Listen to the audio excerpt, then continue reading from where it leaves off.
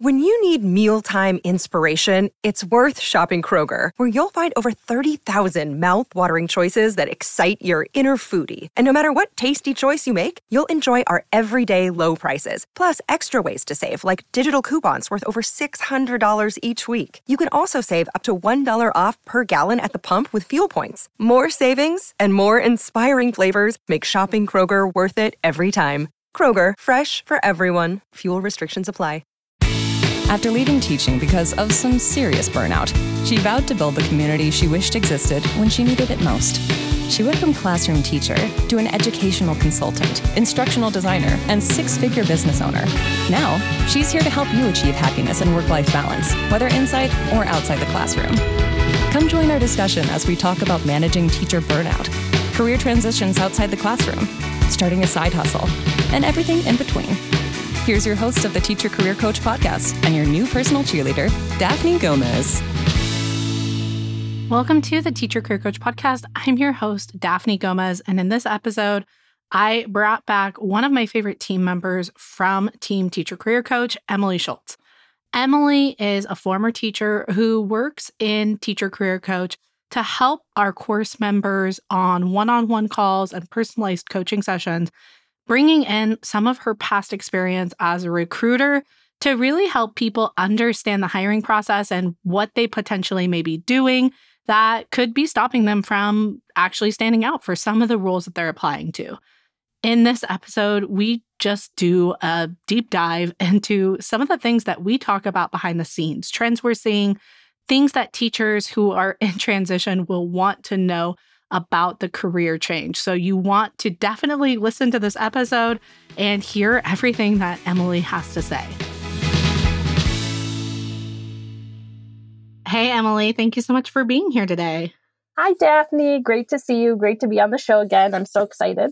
So if people have not listened to your last podcast, we talked a little bit about your experience working as a recruiter, and you were also a teacher before. But do you mind sharing just high-level overview of your experience working in education and outside of education and with Teacher Career Coach? Sure. So I spent 11 years in a classroom. The majority of my years were as a middle school teacher. Love middle schoolers. I had a couple odd years with a third, fourth split. But other than that, I was 6th, 7th, 8th grade teacher, English language arts, and social studies. And when I decided to pivot, I pivoted into recruitment. And I got a job working for a very large RPO, which stands for Recruitment Process Outsourcing Firm, which means a firm that other companies go to help them with all of their recruitment needs. I spent 4 months there going through a pretty intensive training program and was assigned to a project there where I worked with several senior recruiters. And I had one senior recruiter who really mentored me and believed in me and was really impressed by what I did. And she was going to another company and she said, "Why don't you come with me?"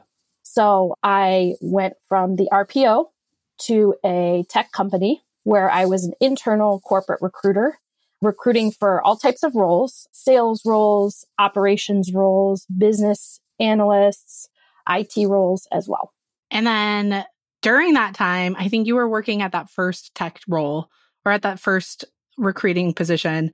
That's when we hired you on at Teacher Career Coach as well, just as a career clarity and resume review coach, someone who could help teachers through the process. And I know that you know this, but we always look for someone who has experience from the hiring perspective in order to give the best advice to a wide variety of teachers who are looking to transition, because not everyone's going into the exact same role. Not everyone has the exact same experience. And it's so important that it's someone who's like touched hundreds of resumes and actually made hiring decisions based on those resumes to give that accurate advice. But I think that there are some people who probably have some misconceptions about the difference between a recruiter or a hiring manager. Do you mind sharing the differences between them? No, absolutely. And I think it was really interesting coming from the world of education for 11 years into the hiring world, the corporate hiring world, which operates completely differently. For all of my teaching jobs I had, I never spoke with a recruiter. I was always speaking directly with the principal, who at the corporate level, that would be like the hiring manager. So the main goal of a recruiter is to match qualified candidates to open positions. And the way this works is they will have a meeting with the hiring manager before they even post a job to decide, okay, what is the job description going to look like? What does the ideal candidate look like to you? What is the timeline that you need to get someone in? What does your schedule look like for interviewing? What are the questions that you're going to ask? And what are the hard skills and the soft skills that are most important to you? A good recruiter will also be consultative with a hiring manager if they have an idea or a picture of a perfect candidate that is unrealistic. Because recruiters are also looking at, here's the range that we can pay for the role, and here's what we want. So if you have a hiring manager that is saying, I want someone with 10 years experience and we're going to pay $50K, it's the job of the recruiter to consult that hiring manager and say, hey, here's what we're seeing in the market. And also whether or not you're seeing a lot of candidates with 10 years experience of, hey, this might take a little bit longer. Are you willing to budge? Are you willing to go to 2 or 3 years of experience? Is that kind of the conversations that you feel like you had often in those roles? Oh, absolutely. And when I'm working with people from the course, I kind of liken it to house hunters, where you might see somebody on House Hunters when they're starting their hunt, they say, here's the 5 things I must have. And then when they get to the end and they show the 3 options, none of those 3 options have all 5 of those things. So that conversation with the hiring manager looks like, okay, you've just given me 10 things. What are the 7 things you got to have? And what are the things that you can budge on? And then what happens at that point is you post the job. And something to know about recruiters is recruiters are working at a large scale. They're not looking to fill one job. They can be looking to fill anywhere from 15 to 60 jobs at the same time. So they have a lot of administrative work to do to sift through all of those applicants. It's a lot of work. They act as a buffer between the candidate and the hiring manager, but they also act as quality control. They're sifting through tons and tons of applications. They're deciding who are the 10 or less candidates that I see here that can make it all the way through these rounds and would be the best fit, so that a hiring manager isn't having to look at 350 applications. They simply don't have the time. They're still doing the daily operations. They're still managing people. So hiring is a part of their job, but it's not their main job. And the recruiter makes it easier on them. The recruiter says, hey, out of 450 applicants, here's the 8 resumes I really want you to look at. And then the hiring manager might say, here's the 4 people that I want to see in front of me. So you made a really good point. This is a little bit off the cuff, but it's something that I just saw happen on LinkedIn this week. And it's one of those prime examples of there are so many people on LinkedIn giving career advice that do not have experience from the hiring side. There are so many people offering services, coaching services, resume services, job hunting strategy that is sometimes just frankly made up advice. And one of the things that went viral this week was the advice that in this competitive market, don't apply to jobs. Just message the recruiters and tell them why you're qualified for the positions to beat out the other candidates and show your interest. And it went viral with people I was so discouraged because there's so many applicants. That's great advice. Thank you so much. And then also viral with recruiters saying, absolutely do not do this. Apply to the job. I need to have your resume in my hand or I will not be able to find you. Because like you said, there's just so much admin work. You're juggling so many candidates. So unless they've actually applied, there's going to be a really hard time for you to figure out who that person is, or you're not going to take the time to say, okay, well, go ahead and apply. And then I'll remember you because you're working with so many people at the same time. Do you feel like there were a lot of misconceptions about how recruiters worked and best practices of how to get your foot in the door based off of people giving kind of inaccurate career advice when you were in that recruiting position? Absolutely. And I can tell you, I've been on that end with people messaging me because I worked at a company that had all remote roles. So very competitive. A lot of people wanted to apply to those jobs. And I would have tons and tons and tons of people reaching out and messaging me. And if I was looking to fill 30 jobs and I had 300 applicants for each of those 30 jobs, if I had someone randomly messaging me and saying, can you tell me a little bit more about this job? Or I'm looking for another job. Can you help me? I absolutely didn't have the time or capacity to respond to that person. And occasionally I would get messages and then I would look up in my applicant tracking system to see if that candidate was in there. And if they weren't, I needed to just move on. You really have to be careful with your time as a recruiter because you have jobs that have tons and tons of applications, but you also have jobs where you're having to proactively seek out applicants. And I think that the misconception is people think that they're going to be courted. They think people are going to flock to my LinkedIn page and they're going to offer me jobs.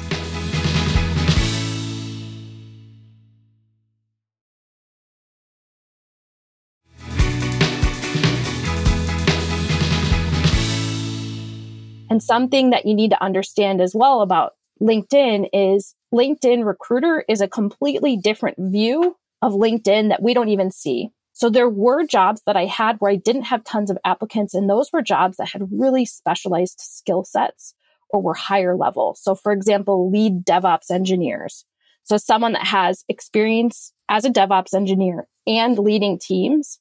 People with those specialized skill sets, they don't necessarily have to apply to jobs. Recruiters are trying to hunt them down. So I would be sourcing on LinkedIn Recruiter, which is a different view that candidates can't see on LinkedIn, but I wouldn't be looking at the homepage and going through posts from lead DevOps engineers talking about what they did or reposting articles. I was using a really specific tool to find keywords for specific skills. And these are skills that your average transitioning teacher is not going to have. So when we think about the types of roles that we're transitioning into, these are roles where there's plenty of applicants. There's a steady pipeline of candidates. So I was never seeking out candidates for roles like that because I could just look at my candidate pool and find high quality applicants there. Yeah. And there's nothing wrong, I don't think, with actually messaging the recruiter and giving a little bit of substance, a little bit of flair, making yourself stand out and saying, by the way, I applied for this position and this is why I think I stand out. And this is why I love this company.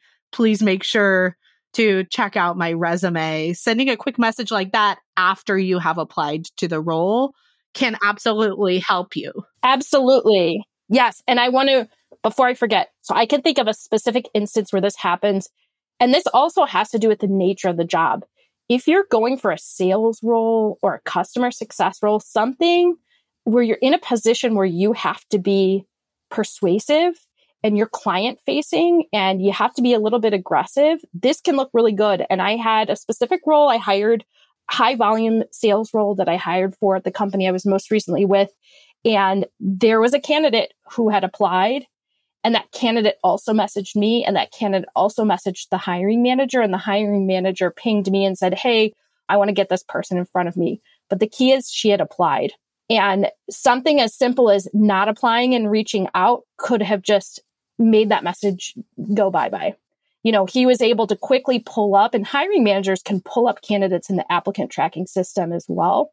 So that hiring manager pulled it up, looked at her resume and said, hey, I want to see this person. And that does happen. It's something that I feel like a lot of people get nervous about, sending that extra message or doing that, going the extra mile. If it is a job that you're excited about, it cannot hurt to go a little bit above and beyond.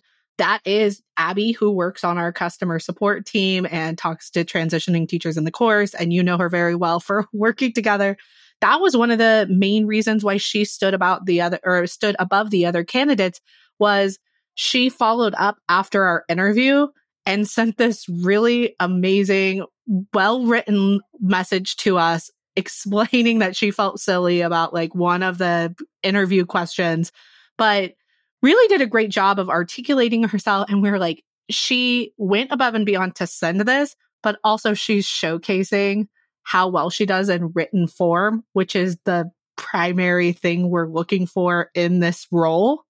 And so the fact that she gave us so many like samples of what her writing style would look like, that really helped her stand out. So thinking about what the skills and the strengths are needed for the particular role and trying to put a little bit of your personality into it can really help people who do have a large applicant pool and they are looking for someone who's either gritty or kind or has a keen attention to detail.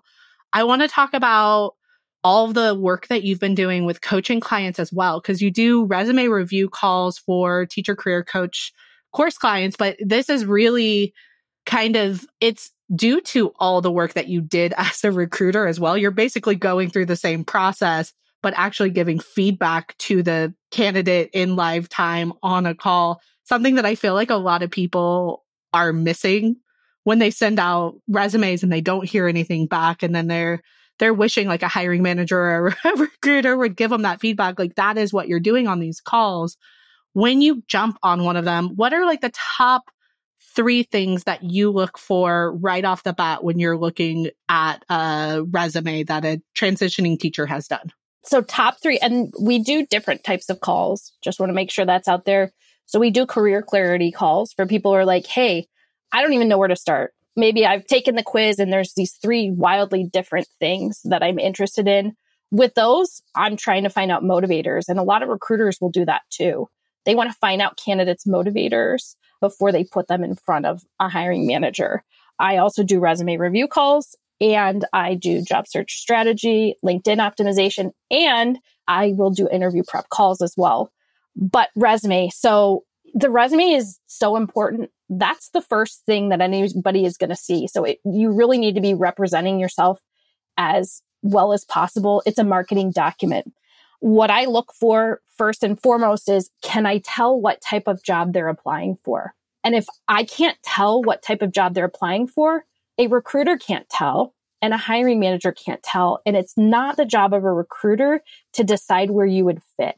If it's generic enough resume that you think you're going to send it for a customer support role where you're answering a lot of emails and doing a lot of one-on-ones with client, or instructional design where it's really tech heavy and you're creating adult learning theories, those are 2 very different roles. And I do see that there are a lot of people who just try and zhuzh up their resume with corporate translations and send it to all of the different positions without really identifying okay, this is the type of role I'm going for. These are the bullet points that are the most important. What would be another red flag that you see when you're looking at transitioning teachers' resumes? Another common thing is not a speckle of numbers, no metrics.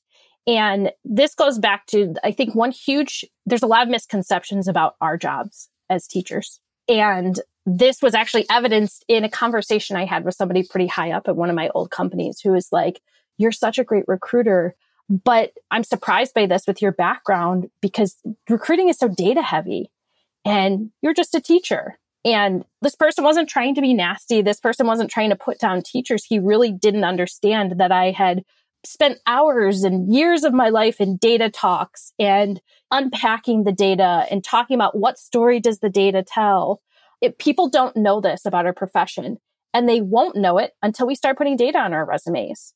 So when I thought back to all my experience in those data meetings, I really had to start to think, what are some data points? What are 1 or 2 data points that I can pull out that show how successful I am as a professional?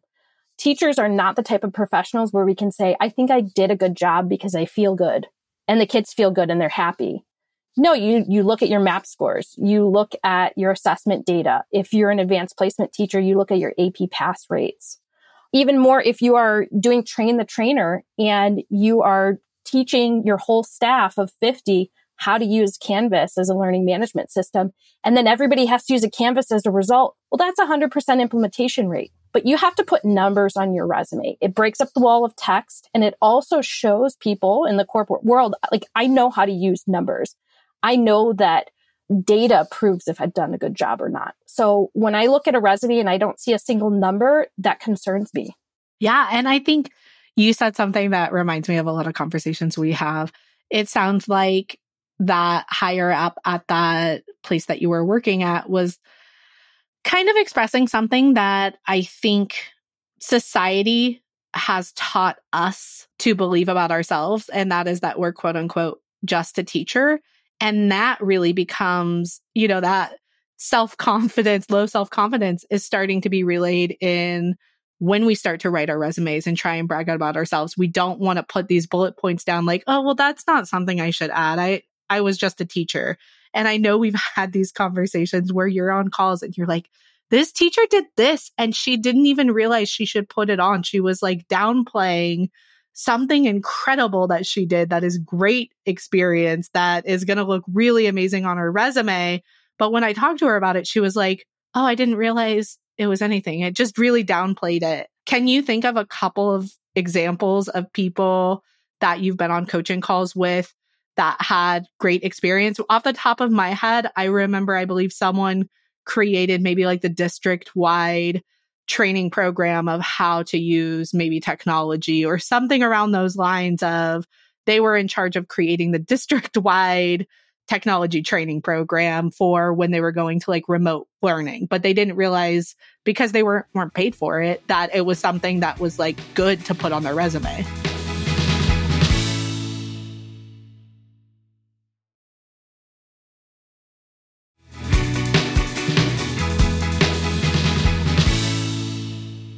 I think you just pointed out the big thing. A lot of people don't want to put things on their resume that they were voluntold to do or that were in addition to their regular teaching responsibilities because they're making the mistake of just listing their job responsibilities as a teacher.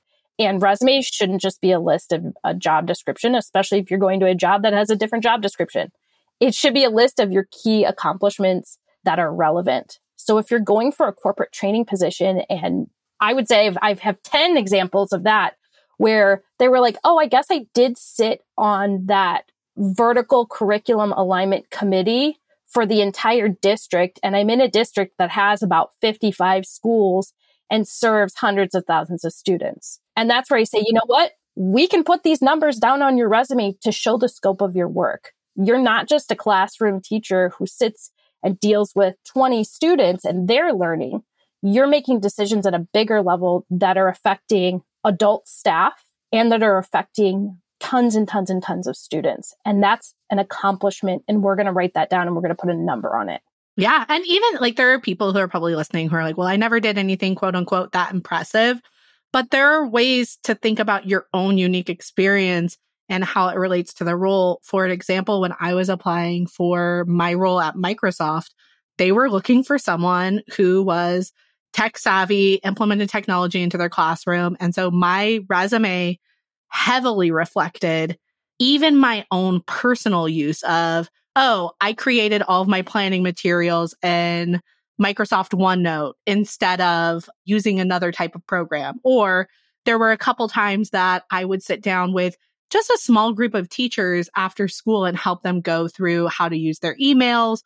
But even with small numbers, it was so heavily relevant to that particular role that I made sure I put it on there and took off some of the non-relevant bullet points. And I think that's also something that people really struggle with is they want to keep all of their amazing experience on their resume, even if it's not necessarily something that has anything to do with that type of position. Do you feel like when you are doing calls with transitioning teachers, you have seen that happen with them as well, where they were struggling with what to take off? Yes. And I think both of those instances that you talked about where someone's like not sure or can't think of examples or is kind of undercutting their experience and also putting too much on their resume. I think in both of those instances, I love what I do because I'm a neutral party who can come in and ask some probing questions, dig a little bit deeper. And I can also say, hey, this isn't relevant to the roles that you're looking at. Because part of that resume review session is give us a sample role because you shouldn't be writing an all about me resume. That's not how it works outside of education. They don't want a jack of all trades in the corporate world. They want someone who's really honed in on learning and development or someone who's really honed in on customer success. We do wear a lot of hats as teachers, but we only want to put on the hat they're asking for that moment. Yeah. Otherwise, think about the attention spans of everybody these days. Like I can't read a LinkedIn caption that's more than a paragraph long. Your resume needs to get cut right to the chase. So I love those calls because it's good to have a fresh set of eyes on your resume. And that set of eyes with my experience, I've spoken with hiring managers. I've been through the hiring process for all sorts of jobs. You will find a lot of people have a lot of opinions on resumes. And you can Google advice that says, do this on your resume. And then you can Google advice that says the exact opposite thing. But that's where you have to think about your source. And someone else who's transitioning, who's never been in a hiring position or talked to people who are in a hiring position, you're going to want to take their advice with a grain of salt. So I really do love to come in and do that type of things. And my favorite types of calls, and this happens all the time, is where we uncover some gem, something where the teacher forgot that they had even done this, because I think we also forget all of our accomplishments because we have so many accomplishments. And I'm not trying to puff anybody up, but I really am. I'm a hype woman for everybody that I speak with, all of my clients. But for example, I've had people that I've spoken to who are going towards customer success, and all they've got on their resume is their teaching experience. And then I ask them, have you had any part-time jobs? Did you work before you became a teacher? And it comes out that they've worked at a very large retail chain, or they've worked in the service industry. And something you might not know if you're not in a hiring capacity is sales managers like to see people with service industry experience. That's client-facing work. That's upselling. That's being persuasive. That's learning about your product or your service so that you can get the customer to buy more. So people have thought, that's not relevant, or they forgot.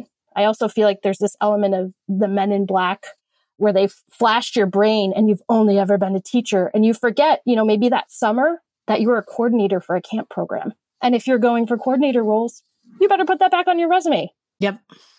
And that it might be helpful to just do a brain dump. Here's all my bullet points. Here's all my experience. And I can pick and choose which ones are more relevant to specific types of jobs. If you are trying to go for one or two different career paths, you can have one or two different variations of your resume, but then continue to jot it down. And especially this school year, as you're listening to this, as you're taking on volunteer initiatives, to continue to write down what you are doing, who it is impacting, what are the actual results of it, and trying to articulate why it is relevant to the types of positions you're applying to. No, absolutely. And I think back to all of the ILTs or instructional leadership team meetings I was on and the PBIS committees. And I really wish that I had hung on to that data, because we work like corporations in many ways as teachers. We're on all these committees. We have all these special programs and projects, and we're meeting throughout the year, and we're examining data at the beginning of our work. We're setting milestones. And then at the end, we do sit back and reflect. But we're just in such a state of survival mode that we don't keep that nugget of data that shows how awesome we are and that shows the effect of our work. So if there's something I could say to people who are continuing this year and are going to be looking for next year, is start to write those numbers down. I now have a folder in my personal email that just says wins. And I can be a bit of a disorganized person, so I just take screenshots. If I come across, especially as I see my clients move on to really cool jobs at really cool companies, I am doing a better job of keeping all that stuff written down for myself. And I just shifted over to a folder that says wins, kind of like when I started teaching. And they would suggest, make a little file folder of all the letters that you get from students, where if you're feeling down, if you're feeling like you need some inspiration, you can open that up. So this is just the corporate version of that. If you get your review or there's goals that you're working on, you've written it down, keep it somewhere where you can highlight what makes you awesome. And we all have different aptitudes, but we all have data points that can show how awesome we are. Maybe you have learners that are struggling, so they're not meeting MAP growth. But if you look at the data from beginning of the year to the end of the year, just in comparison to themselves, you can make that data show what you've done. Yeah, absolutely. And what positive impact you've had. One thing I heard you say that I want to touch on a little bit, and why it's so important to really start to talk to people with hiring experience, start to get support if you are struggling with the resume writing process, or with even identifying what types of careers you're interested in, is that every teacher is their own unique person with different experience, different skills, different strengths. And I think it's so easy for right off the bat, teachers to kind of put themselves into the same bucket as everyone, generally speaking, as, okay, well, I heard that teachers go into instructional design, So instructional design is the right role for me. And then they realize, oh, I actually never liked this aspect or that aspect. Like not every teacher has the exact same strengths or has the exact same experience. Do you feel like when you're talking to coaching clients, there are people who are a little bit following the crowd until they get that one-on-one support? Yes, I think that comes from a space too of that imposter syndrome and a space of lower self-esteem of being told you're just a teacher for years and years and years. But it's kind of like if you've ever had a friend or a spouse or a partner say something really, really nice about you. And you're like, I never thought of myself that way. And you're almost at a loss for words of like, oh, wow, I guess I am a really kind, wonderful person. And it can be hard to see your own genius. So I think speaking to someone else who's a neutral party who can pull that out of you is really a good thing. And I think we all need some individual attention. We give so much individual attention to so many people. Like we're givers. We like to help. We help others. So it can be really hard for us to accept help from others, but it can feel really good to get that individual attention. And yes, so I do see a lot of people say, well, I see that this is really popular, so I want to do that. And then we talk through that and talk about what the day-to-day looks like and think about what they actually like to do. Because guess what? Teachers can do tons of other things. We are very versatile. We can succeed in so many things. And what can be tough about the resume is we do marketing, we do sales, we do project management, we do editing, we do so many things. So you really have to pick out the things that only you like. And I also think making a decision about what you're going to do with your life and your career based on what other people are doing is never a good idea. You really have to start looking internally. And it can be hard to sift through that if you are in a tough situation or you're experiencing burnout or, you're feeling really down on yourself or you're feeling exhausted. So having somebody to help you do that is really crucial. And I've absolutely had calls where somebody came in saying, here are the 3 paths. And then they've left saying, here's my one path that I didn't even think about. Because there's also this aspect of teaching where we are very sheltered. I like to talk about like the allegory of the cave, which is back to like philosophy from college. But this idea of these people that were stuck in a cave and they just see the shadows above them. They don't know what the outside world looks like. They just see the shadows. We're kind of like that with other jobs. And we're like that with the professional world. We don't have an hour to go to the deli on the corner and talk to people from another office building or talk to people from sales or marketing or operations to get ideas of what these other jobs are like and what other people's lives are like. So we can go next door to another teacher, but we don't have access to that information and that networking stuff where we can learn about things that we have aptitudes in or that interest us. So it's helpful to speak to someone who does. Yeah, absolutely. And I think like there's some parts of that you can definitely outsource to friends and family. Say, what types of strengths do you see that are unique to me? Am I highly organized? That's not you or me, Emily. We're not talking about us here. True. Do we like being in front of crowds of people? Are we more comfortable talking to people? Are you more creative? Do you actually like graphic design? Like, are you the teacher who will spend 2 hours creating the best PowerPoint? Or are you the person who really likes writing extensive pieces for the students to dissect? Like, which parts of the actual profession are the places where you find yourself getting a little bit sucked in, even if it sounds boring? Like, I actually do like going through emails, deleting emails, doing data work and things that are technically boring, but admin types of jobs.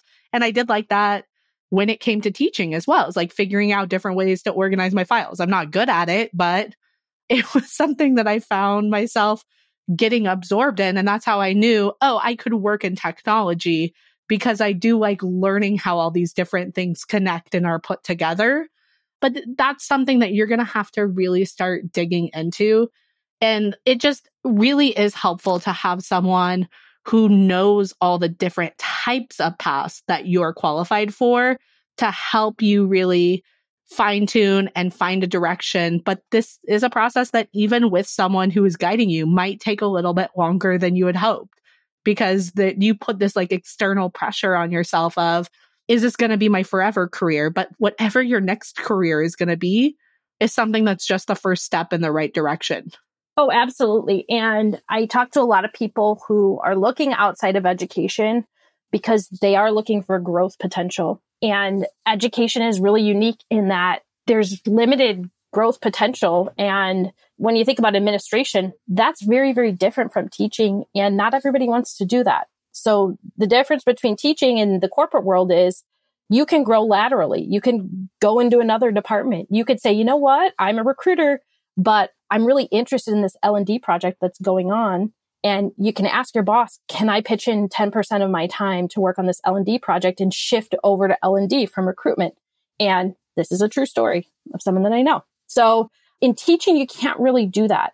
Once you're out, once you've transitioned out, there's this whole wide world. Like you crawl out of the cave. It's not shadows. You see all these people. You see their day to day.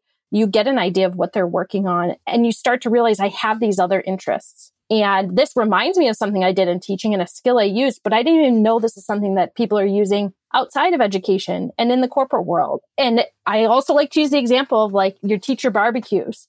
At the teacher barbecue where all the teachers are clustered together and then the spouses and partners are off on the other side, being like, oh, there they go talking about teaching again. They all have jobs. And we are often just so into our teaching lives that we're not taking time to ask the people around us who don't have teaching jobs, what do you do? What does your day look like? Like, what do you like about your job? What's the toughest part of your job? What's the fun part of your job? It's hard to seek that information, though, when you're just in survival mode. Yeah. And so many people are in survival mode, which is why it's so rewarding to be able to create resources or to create support systems to help them make this difficult process a little bit easier. And that leads really well to my last question for you, Emily. What do you like about coaching transitioning teachers? That's a really good question. I put you on the spot. You had no idea. I know.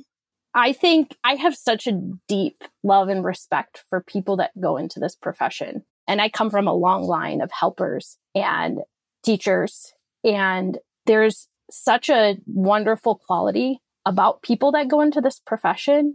And I meet a ton of incredible people who have done incredible things and given so much of themselves to others and helped other people succeed. I love being able to help them achieve their goals of life-work balance, increased income potential, increased growth potential, giving them back their time, giving them back their energy, getting them excited about something again is really, really rewarding. I just meet a lot of cool people who've done a lot of cool things and they just need some help getting to that next step so they can live their best lives. So I'm a people person. If you can't tell already, I'm a huge extrovert. I love talking to people and I love finding out about people and talking to them about their strengths and the things that make them beautiful and wonderful and amazing. And I get to do that through Teacher Career Coach. And bonus, they're all teachers. And some admin. Yes. And some admin, some TAs. No, I have admin. I have social workers, counselors. If you work anywhere in or around a school, I've talked to somebody there. And I've talked to people, domestic, international. I speak to all sorts of people. And what an amazing job that I get to just help people think about what makes them amazing and unique.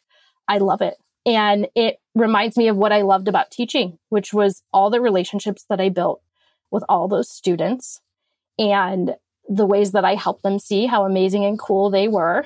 And now I get to do that with the helpers. I like to help the helpers. I guess that's a good way of putting it. But teachers give so much of themselves. I love to give them a little something back. Such a great answer. And we're just so fortunate to have you on this team and have you using all of your resources to help teachers create a plan for whatever comes next. So thank you so much for coming on and thank you so much for being here. Just such a pleasure to talk to you anytime, Emily. You're so welcome, Daphne.